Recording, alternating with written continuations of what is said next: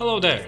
Welcome to Automation Impact Podcast. My name is Edward Ślepecki. I'm UiPath MVP and founder of Active Automation. In this podcast, together with UiPath most valuable professionals and other guests, we are sharing our experience and best practices in intelligent automation. To learn more about the podcast, visit automationimpact.io. There, I also post short summaries for each episode. Also, you can contribute to the development of this podcast by subscribing and sharing it with your colleagues, friends, and community. Let's learn and grow together. Enjoy listening. Understood. Good. And then we are starting to speak a little bit about, you were mentioning arguments, you were mentioning workflows, etc. I would like to speak a little bit about reusability. So definitely you don't build all the workflows from scratch, and especially you were also a contributor in a marketplace, so you know that we can reuse a lot of things we built once. How does it work for you in terms of reusability? How you ensure that you don't build the modules twice? How do you reuse modules? And here I would be curious about both internally developed and also available on marketplace. So what is the sequence you follow to ensure that you don't do the work which was probably done already by someone? Yeah, so in that case, while you're doing this design, what I used to do is when I feel that this part can be there in marketplace or somewhere, I just do a quick search just to get an understanding whether it's already there or whether we need to build it from scratch. And maybe like there can be custom activities to do certain things so that you don't need to do any crazy coding behind it. So likewise, I do get an understanding about what sort of things we can get from the marketplace and what sort of things that we can build as a reusable component so that we can use it in future projects and not only in this one. So we usually maintain internal reusable library as well. That's something that I always prefer, because once you are done with something, it's good to have it stored somewhere, just like the marketplace, something internal, so that whenever there's a requirement, you can just grab it from there and put it inside your solution. Correct. What is the form you store, where you store your code?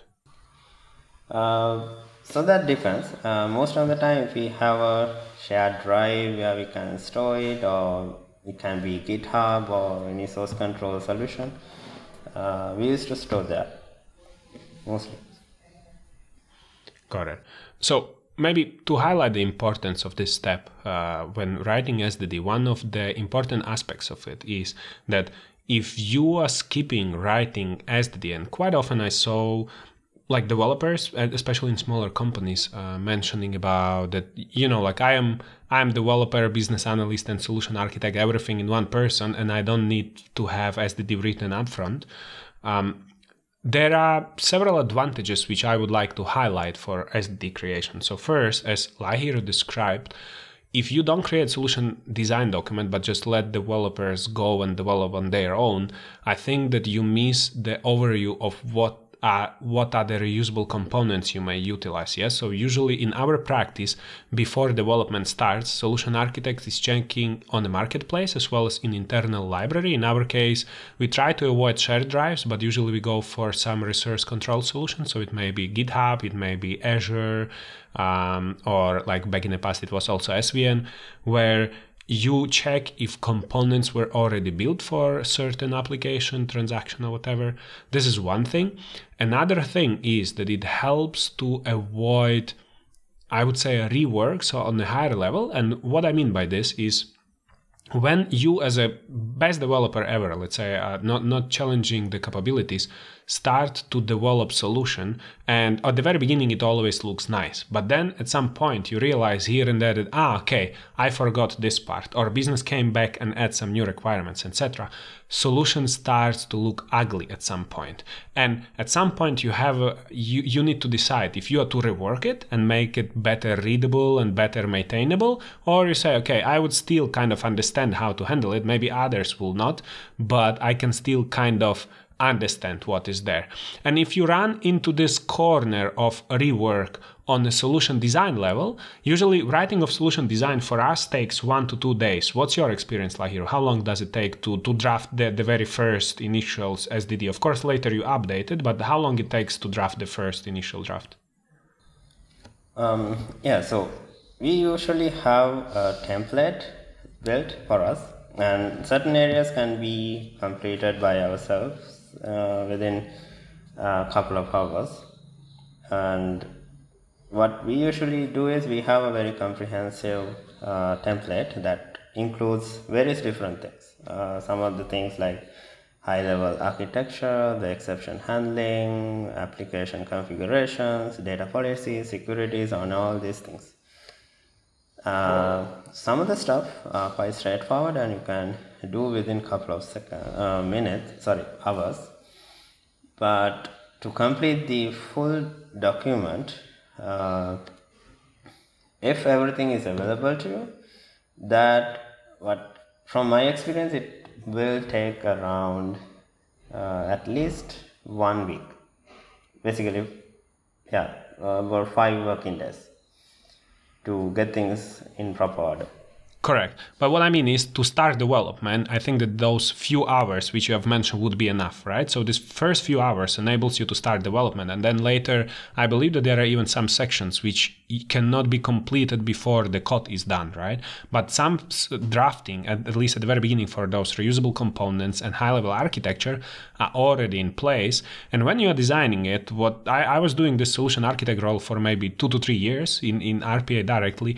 And what I remember is that if you do a mistake or the way you think at the very beginning, you say, okay, this would be the right solution. And when you start developing it, and developing is not necessary yet in the code, but even if you write a solution design document, as far as your story develops, you might realize that this is the wrong perception or wrong initial thoughts about this, and then you change the approach. The main difference is that to change approach on SDD level takes minutes or hours. To change approach when you develop and when you say, okay, I will start development and then later I will adjust, it will take days, right? So the big advantage of SDD is that you experience the life cycle of solution before it is created, and you experience you think upfront what bottlenecks or what problems you might avoid.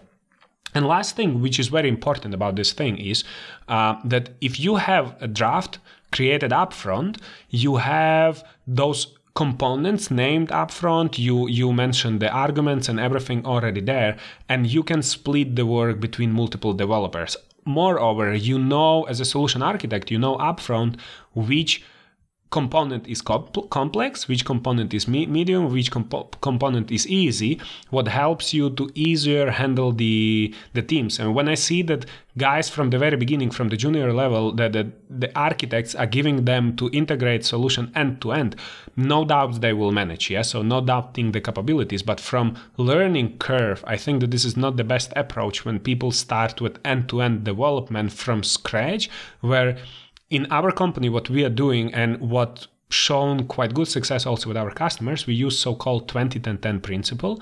And it means that at the very beginning, junior developers are allowed only to develop components. So they do nothing but develop small components and review components of each other. After developing 20 of those with the supervising of solution architect or senior developers, they start doing integrations. And integrations means they start putting those things together. So they take components and they start to integrate first dispatchers or load queue parts, and then main solution, which is actually performing the process itself. And then this brings us to the second part, this 10. So 20 components, 10 integrations, and only after successfully passing 10 integrations, they start drafting first SDDs, because even when they do integration before, they do it based on SDD. So they know what component go after what component, because the guys like Lahiru were thinking for them upfront and matching all the arguments, etc. And then the highest level is when developers are capable of creating their own SDD, solution design document, in which then, like here, I assume that you have nothing but PDD, process design document, in which process is described as is. And based on this, you are creating for developers the handbook in which they would actually later map everything down. So this solution design document is very important aspect when it comes to scalable automation. Yeah, you can skip it, no doubts. You can skip it. You can develop the solution without it. You can even develop it faster, etc.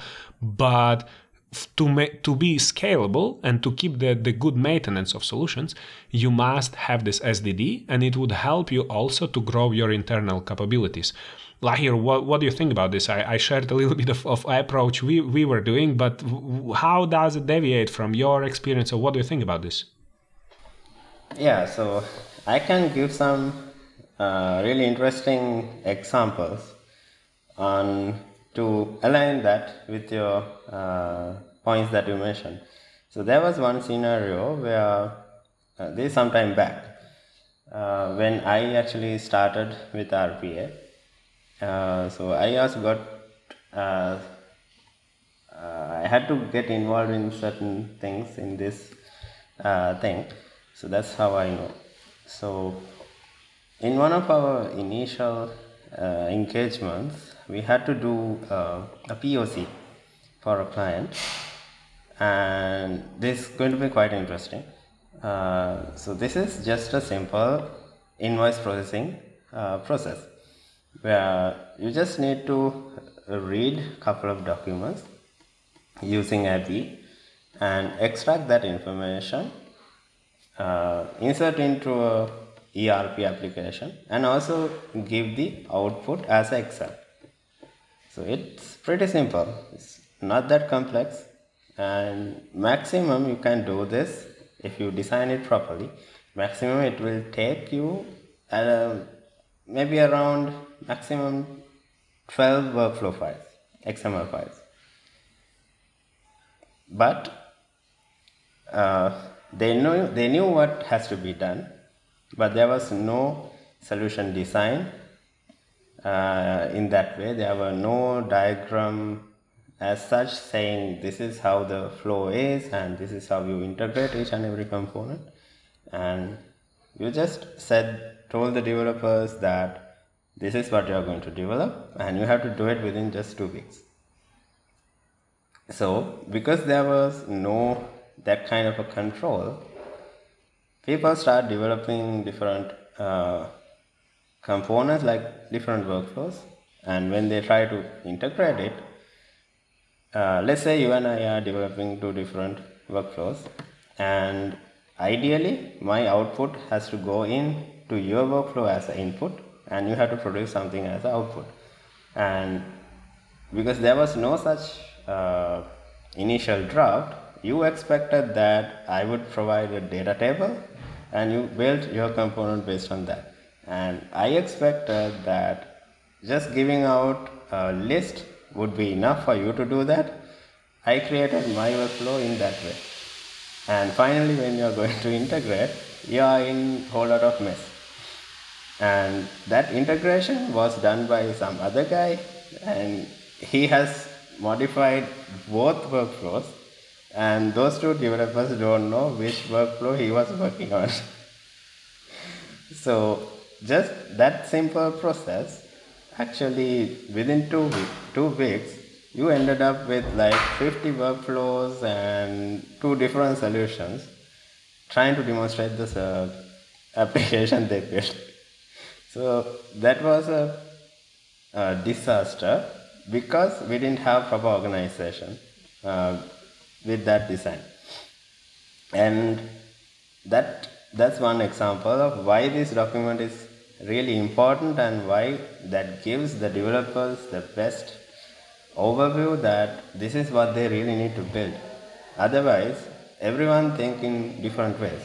I can think of developing a certain thing in different way, and you can think of developing the same thing in totally different way. But the final outcome will be same, but in different ways. So that's why it's important. And there is another story to get back to the same point. there was a scenario, and I was acting as the solution architect in this scenario.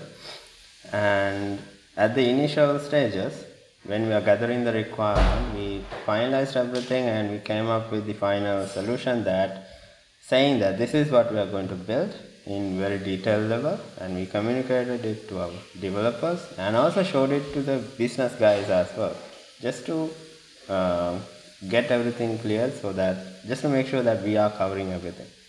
And we got it signed off from the business as well as from the technical side, because that's what we are going to do.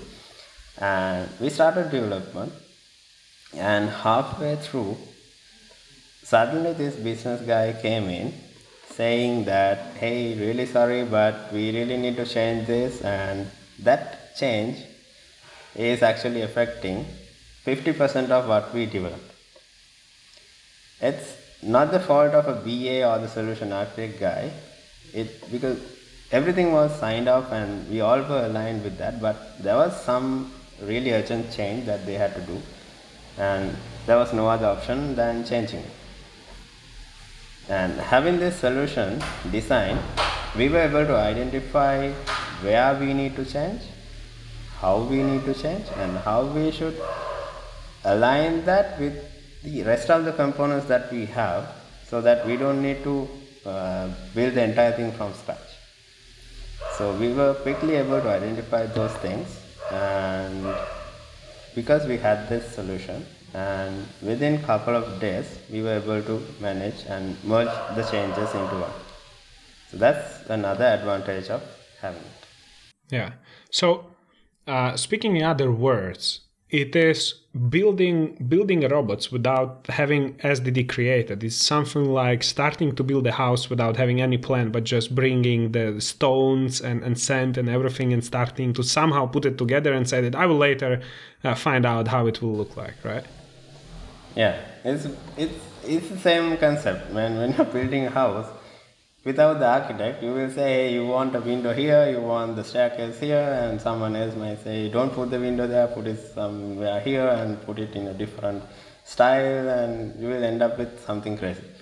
And that maybe just to highlight, yeah, go ahead. Maybe just to highlight also, it doesn't prevent you from having changes and from having adjustments and from having you also some modifications later. Then it just reduces the number of those just because of the fact that you were thinking about it before, right? So it doesn't mean that once you have SDD it is like change proof or anything. There still might be changes, but those changes are much easier to handle, and still you would have a great high level overview of what you are going to change and what remains the same. You don't need to rework the whole solution. Yeah. All right, sir. We touched reusability. I would like to touch for a bit. I would like to speak with you as a solution architect. I would like to speak with you also about the scalability. What is important to consider when you are designing your solution? And when I say designing, it's before development itself, but when creating the solution design document, you want this solution to be scalable, and scalable in number of robots, in like whenever the workload grows, and like maybe you need to scale it across different departments.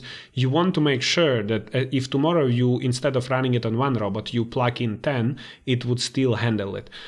What are the main, aspects you consider when it comes to scalability? Yeah. So in that case, this is again coming back with some experience that I got from one of our projects. We started this project as attended automation, because that's one of their initial automation projects, and they wanted to start with something small and then scale it later. So this is some bill processing thing where they were focusing on few accounts, and that included thousands of data though, and we were able to design that solution for that. But their main requirement was, this solution we are building has to be scalable so that we can easily use it to process even more accounts and maybe also to put it into some other department so that they can also use it, maybe with really small changes. So in that case, we wanted to make sure that we are not going to limit the solution in different ways.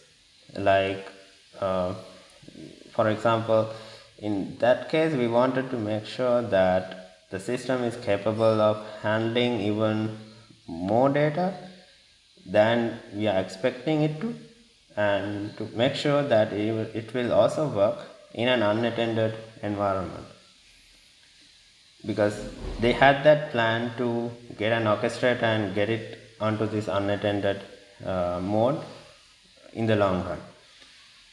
So we had to design the solution in that way so that it's with minimal change or with minimal effort, we can simply move it to those other environments and quickly use it in that. So we plan the solution in that way so that uh, with minimal human intervention and with the most efficient ways of getting things done, likewise. So that's how we planned it. Correct. And talking of scalability also, and talking of framework, do you use a framework or you use something own? Yeah, we use the RE framework, not exactly as it is, but we have a couple of modifications just to make it look better and work better, and give us more control over certain things. Can you share what are those modifications? Yeah, so we usually do simple checks, like when you're starting with a workflow, you just check whether you have all the requirements or all the required data from the input arguments. Otherwise, this is just a simple example. Otherwise, you just get the input arguments and one argument might be null or it can have something different than what you're expecting, and somewhere down the line in the process, because of that, you're going to run into an error and the process is going to stop. And why waste that time other than checking it at the beginning so that you know that this is not going to work even before you do the process. So those kind of simple changes helps to improve the RE framework itself. And also that's one thing that we did, and apart from that we also introduced certain other controls, like we had several templates built to check when you are interacting with the interface if the maybe the application is responding slowly than you expect, and instead of closing the entire thing and starting off from the beginning, you can just retry certain steps. And maybe like if it's a web application, if the element that you're looking for is not there, maybe just a simple refresh on the page will help it get moving. So in certain cases that we identified certain scenarios like that, and we introduced certain retry steps to improve that, along with some exception handlers like global exception handler and so on, so that we cover a lot of things with that. So those simple things can really help to improve your process. Understood. Good. And speaking of like technologies overall and getting into more techy discussion from the very beginning closer to the middle or later at the end of this episode, nowadays UiPath is bringing more and more technologies on board. It is not anymore about the RPA, but it is nowadays so-called hyper automation, right? And talking of this hyper automation, there are aspects which helps you to discover, right? So there is a process mining and there is a task capture and task mining. There are aspects which helps you to develop and orchestrate, which are already for us quite familiar. And also there is now wide range of AI capabilities coming in, including also like chatbots, including some more advanced document understanding and other aspects. So besides UiPath Studio and Orchestrator, and maybe we can name here Robot and Assistant, what else did you dive in already from this hypercare scope? Hyper automation scope. So in my case, it's kind of different because I really had to had that crazy idea of going into everything to understand that how things are working, and so that you know what they are offering and it will be easy for you to provide a solution. So I was mainly going into AI Fabric, document understanding, insights, task capture, and automation hub. Basically, a lot of things in all those phases: discovery, build, and run, and those phases that UiPath is having. So, as a solution architect, I also wanted to make, since you brought that topic up, I wanted to mention that as a solution architect, you're not going to develop things, but for you to provide a solution, you need to know the end-to-end offering that UiPath is giving.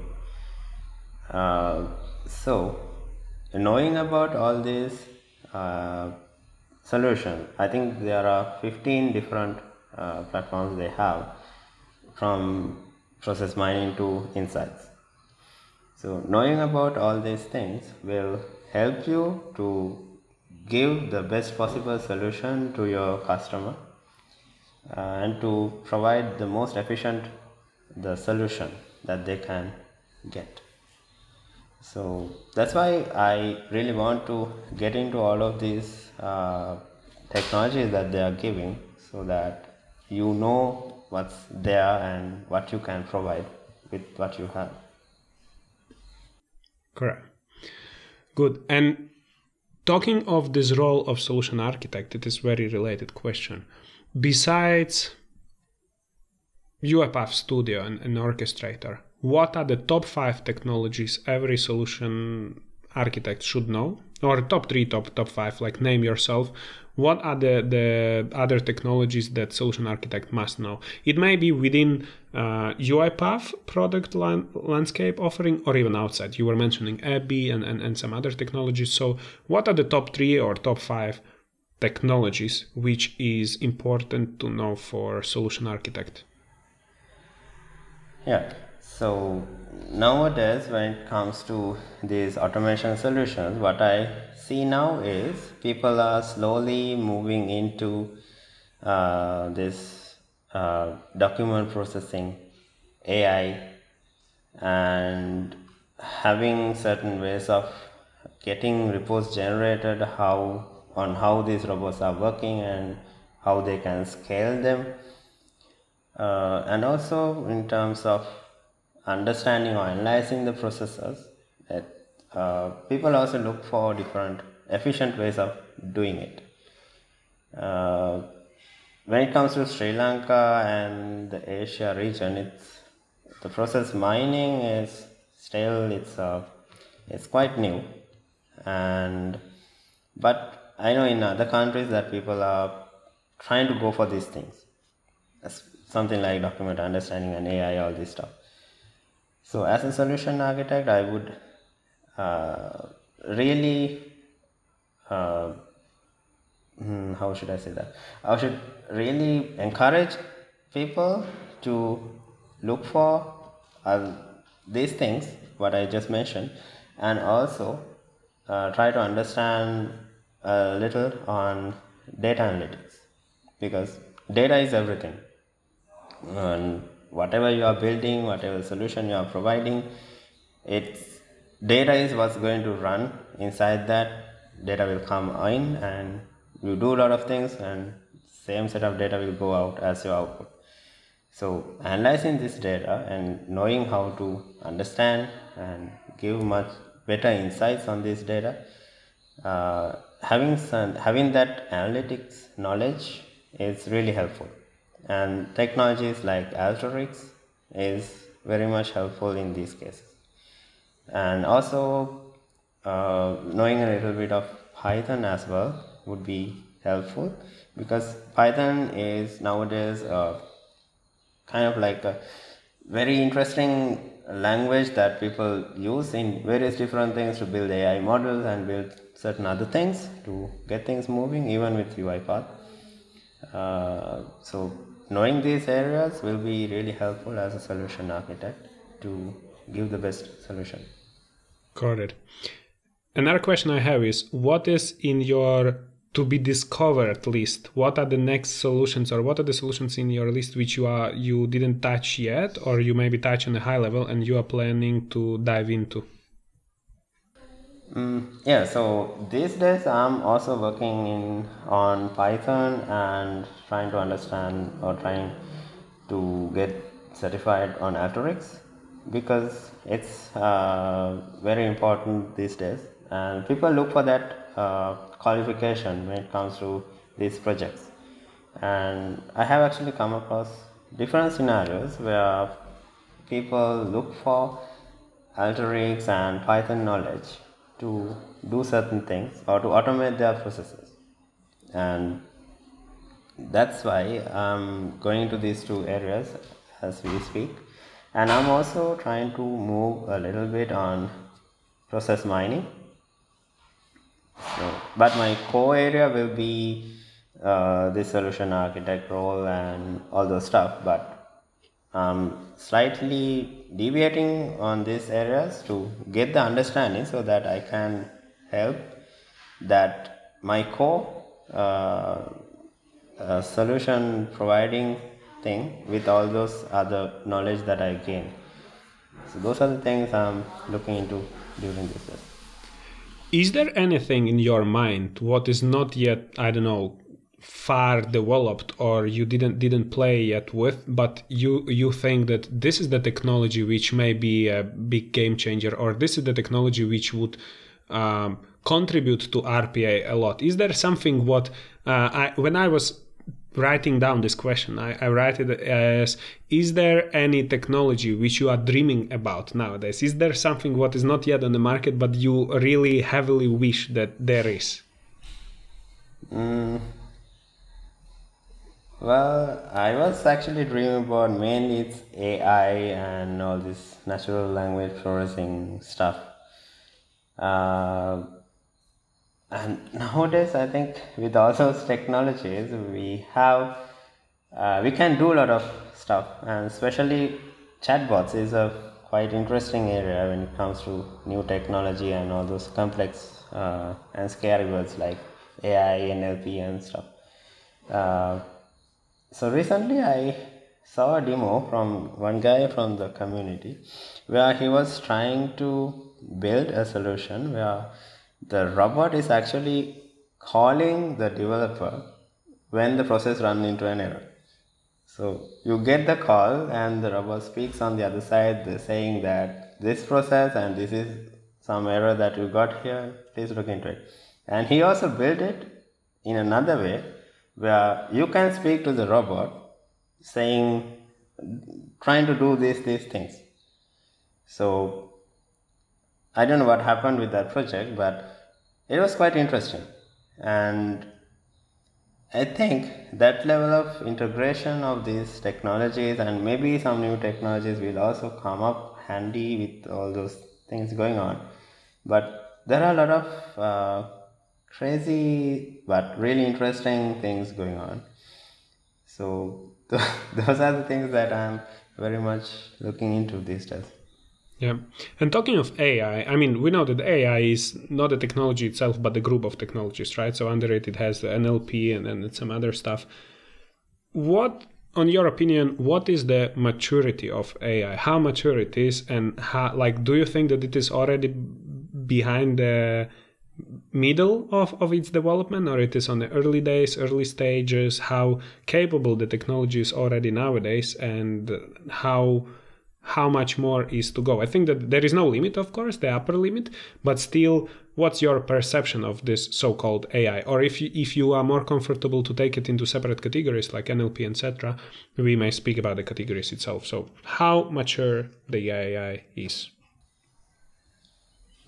Yeah, so To answer that question, I think from my perspective, AI is just like you said, there's no such limit because every day this AI is going to improve, and there are a lot of training going on, and with each training cycle they do, it's going to improve and improve and improve all the time.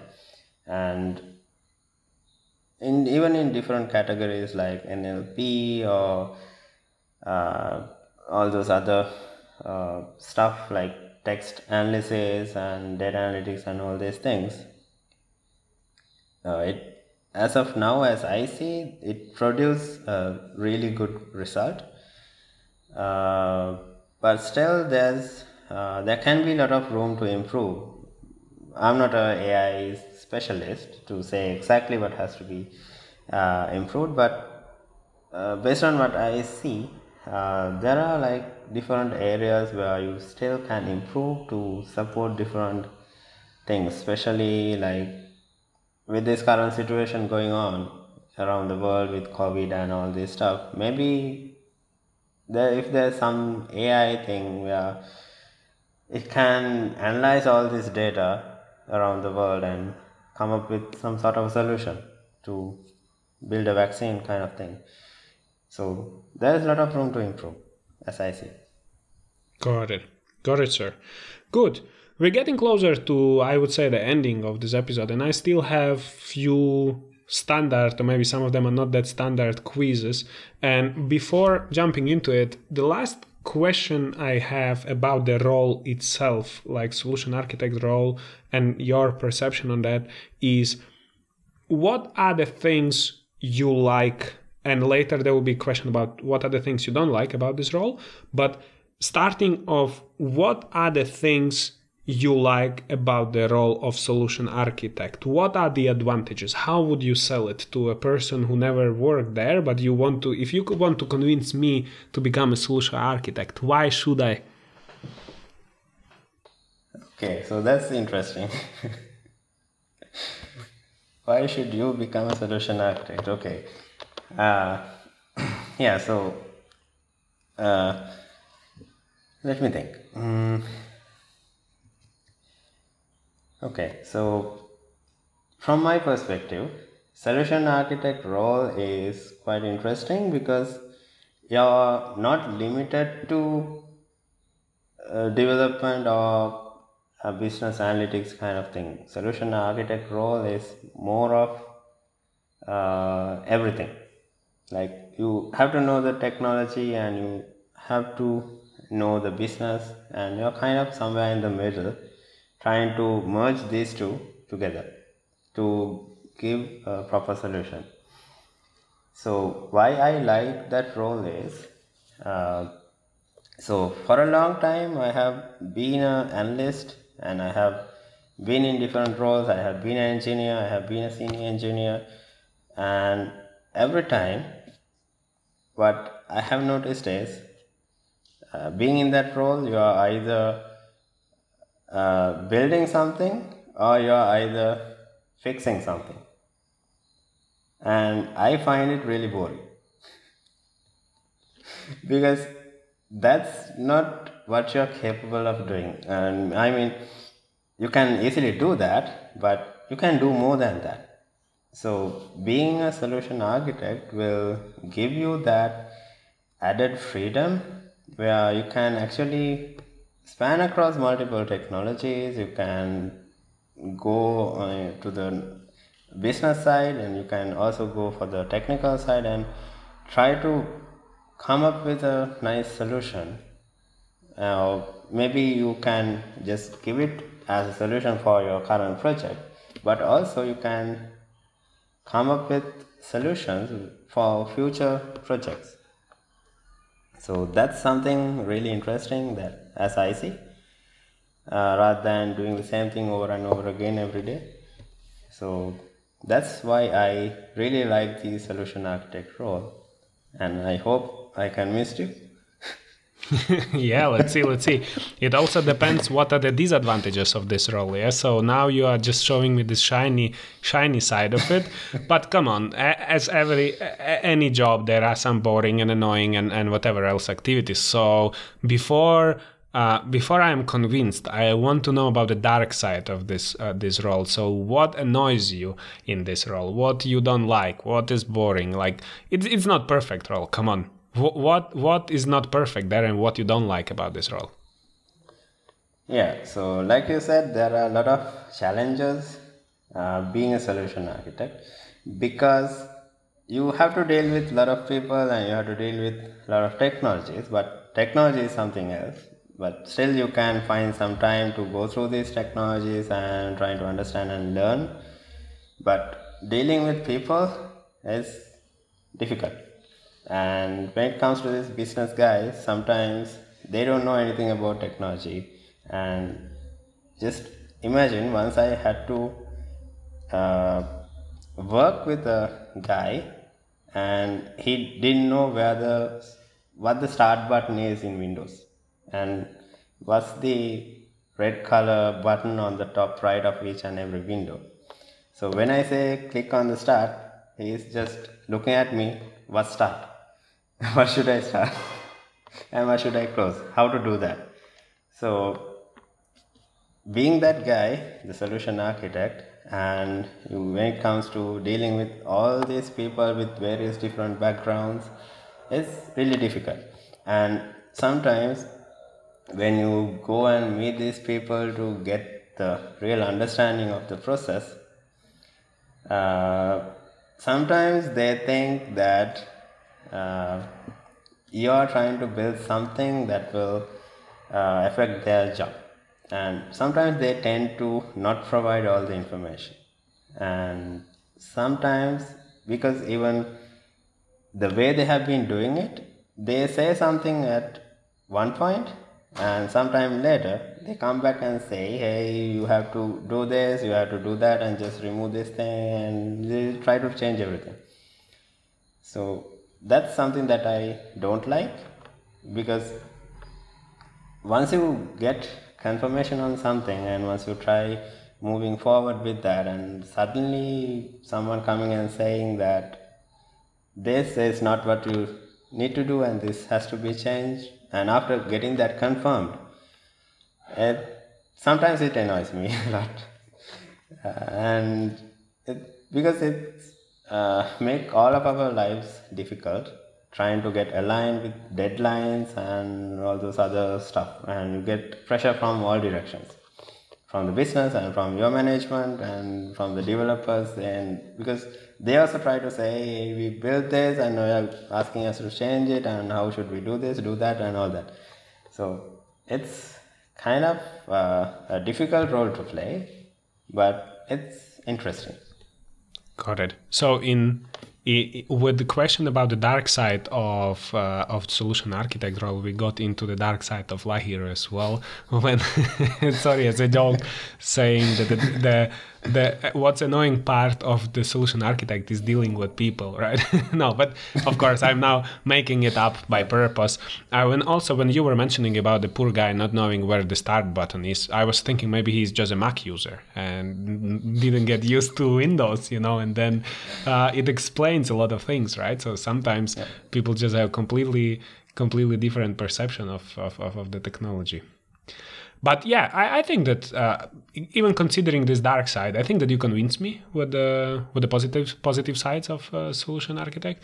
And I'm wondering, did you think of how this role would look like in few years? And you define it.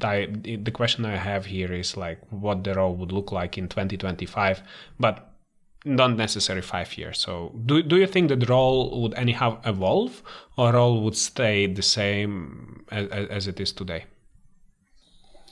Well, the role will be there, because whatever the technology and whatever the improvements that come in over the period of time, as I see, someone has to be there to really understand certain things and really guide people on how to do things.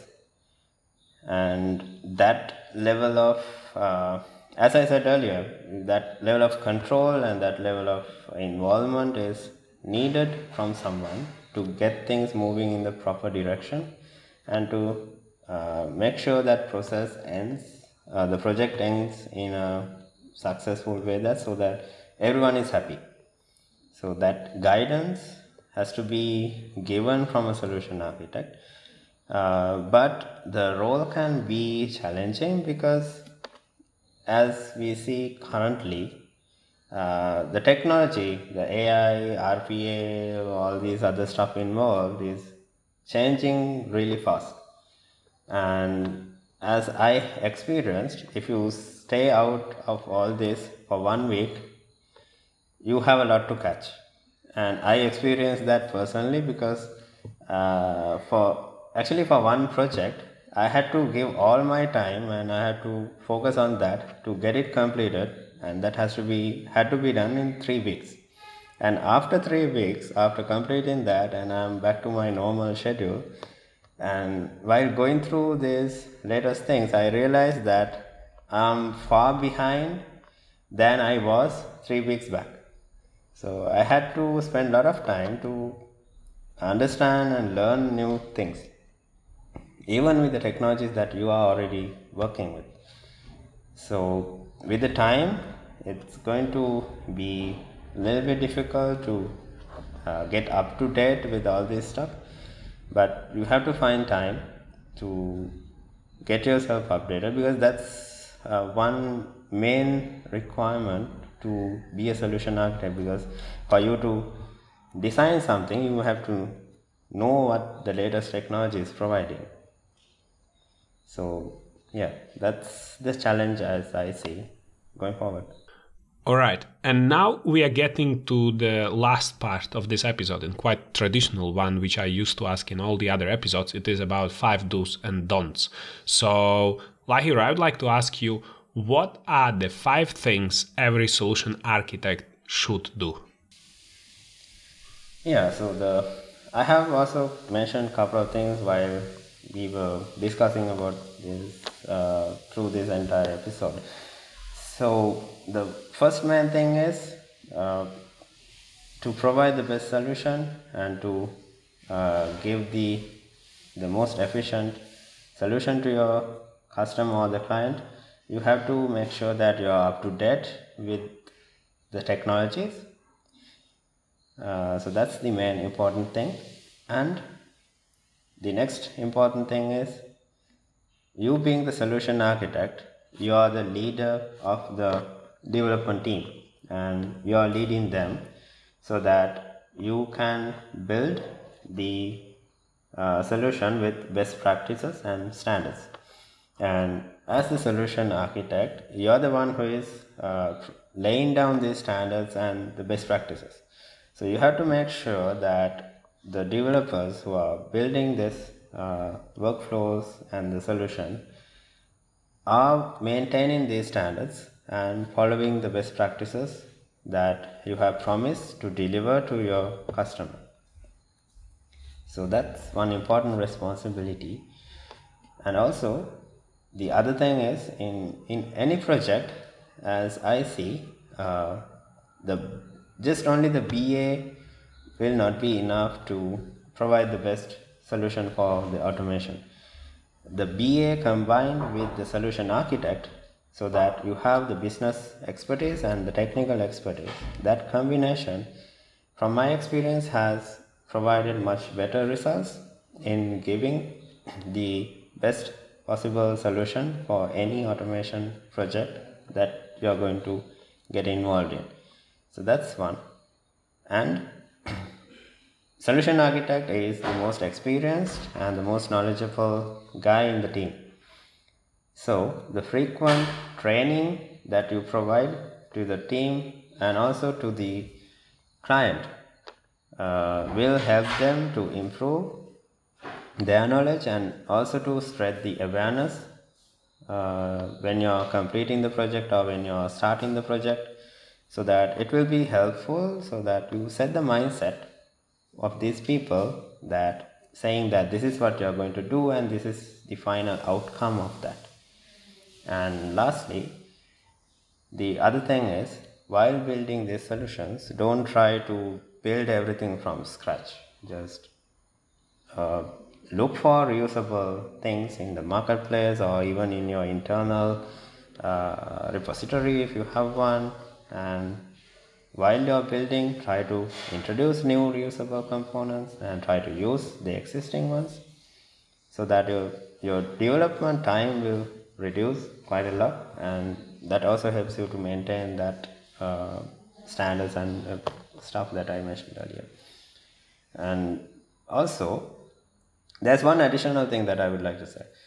Uh, Sometimes, from my experience, that sometimes people think that SDD is not really required, and just providing the PDD and kind of like a user manual will be enough for a automation solution.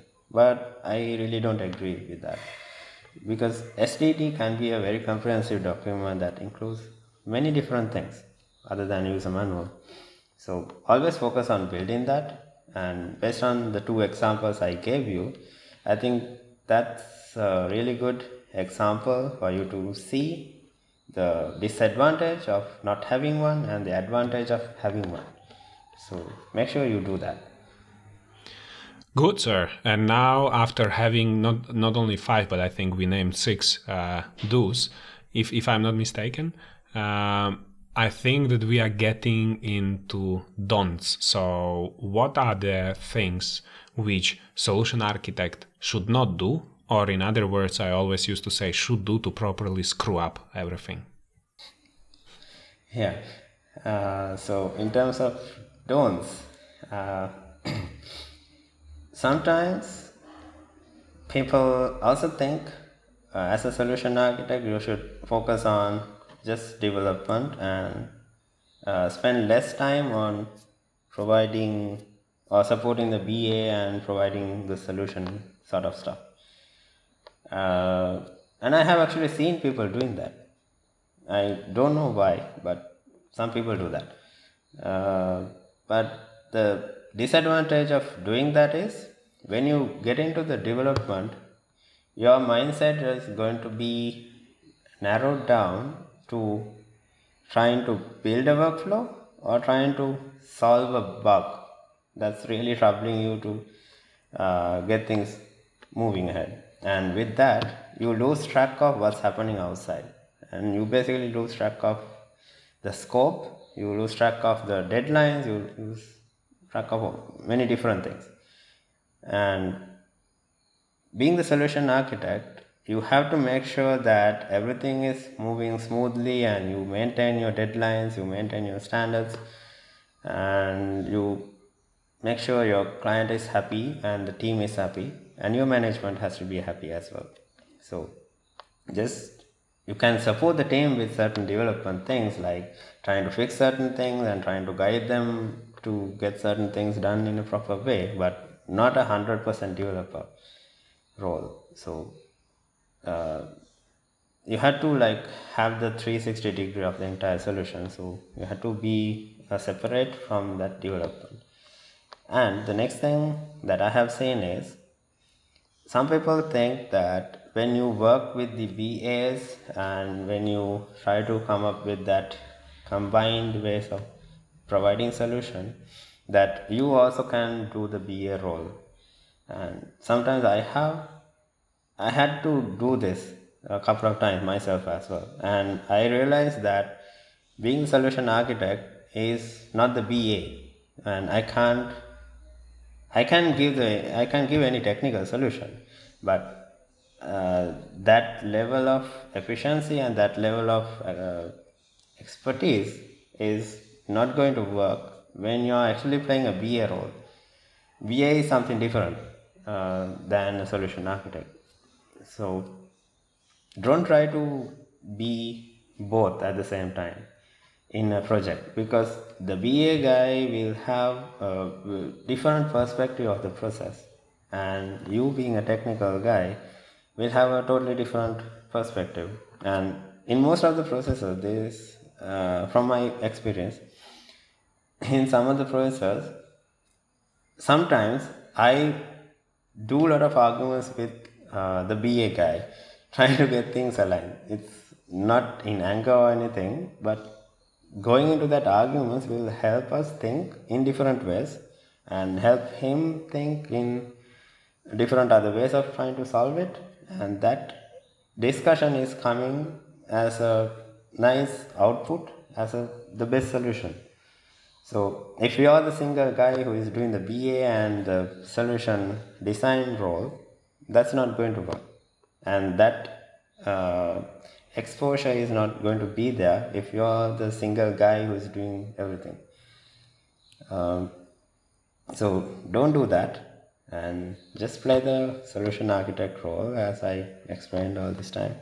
And yeah, that will help to build a better solution. Got it. Got it. We name only few don'ts, but I'm not sure if you want to add anything else. Otherwise, we can stop it here and move on. So, is there anything else you want to list between don'ts, or? No, I think we're good. Good. Lahiru, I believe that's it for today's episode. But before we end it, knowing and following you and seeing how many different things you do, I would like to encourage you to leave a message to our community, to leave a message to your community, as well as to leave a message to our listeners. So if now you have a possibility to say so, what would be the message? What would be the things you would like to share? Yeah, so this is something that I have been saying to a couple of guys over some period of time. Especially with some of my recent engagements, like doing lectures in some organizations outside the country. So talking about RPA, it's a growing technology, and it's a fast moving domain, I would say, because I personally experienced that. So in the near future, RPA is going to be like a mandatory requirement for any job that you are going to work in. And maybe you are already working somewhere in a technical role or a non-technical role, and maybe you are a student trying to find a job. But still, either way, the RPA is going to be there, and it will affect your role that you are doing right now in different ways. I'm not saying that you are going to lose your job, but it will change the way you work. So, because back then when people invented and introduced computers, that changed a lot of things, right? That changed the way we are working in these companies. And then they introduced different web applications, desktop applications, and all these systems that we are working right now. That also changed the way we are working. And with RPA, it's going to be the next mandatory requirement for any opportunity that you are going to get. And it's going to be there. And sometimes knowing RPA will be one of the requirements that they are looking at in the job advert. So make sure that you are ready for that, and to get ready for it, learn what RPA is, and if you are already doing certain things, trying to improve your knowledge. There are more than enough resources out there. It's free, and there are a lot of videos, a lot of articles, and UiPath is also providing their community events platform for you to attend different webinars time to time, and people are also providing their personal, these videos to share the knowledge. So, and there are a lot of people who are willing to support them on like being a mentor and trying to guide them in different ways. And since I'm part of all that, if you want any help in that regard, you can also feel free to reach out to me as well on any platform that you wish. So stay updated and make sure you have a bright future with robotic process automation. Hero, that's amazing. Thank you very much. And I think that brings us to the end of this episode. And yeah, I want to thank you for this exciting discussion. I wish you a lot of success and discoveries in all those new technologies coming, and the insights you share would be definitely interesting for our community. So thank you very much for this episode. Yeah, thank you very much, Edward. And it was a really interesting discussion, and we shared a lot of things, and it's really interesting, and I hope it will be very much helpful to our audience as well as the entire community. And thank you so much for doing this, and thank you so much for inviting, and it's amazing work. Thanks a lot. My pleasure, sir. Thank you. That's it for today. I hope you enjoyed this episode and learned something new. Don't forget to visit our web automationimpact.io and share this episode on social media. It helps to grow and develop the podcast. Thank you.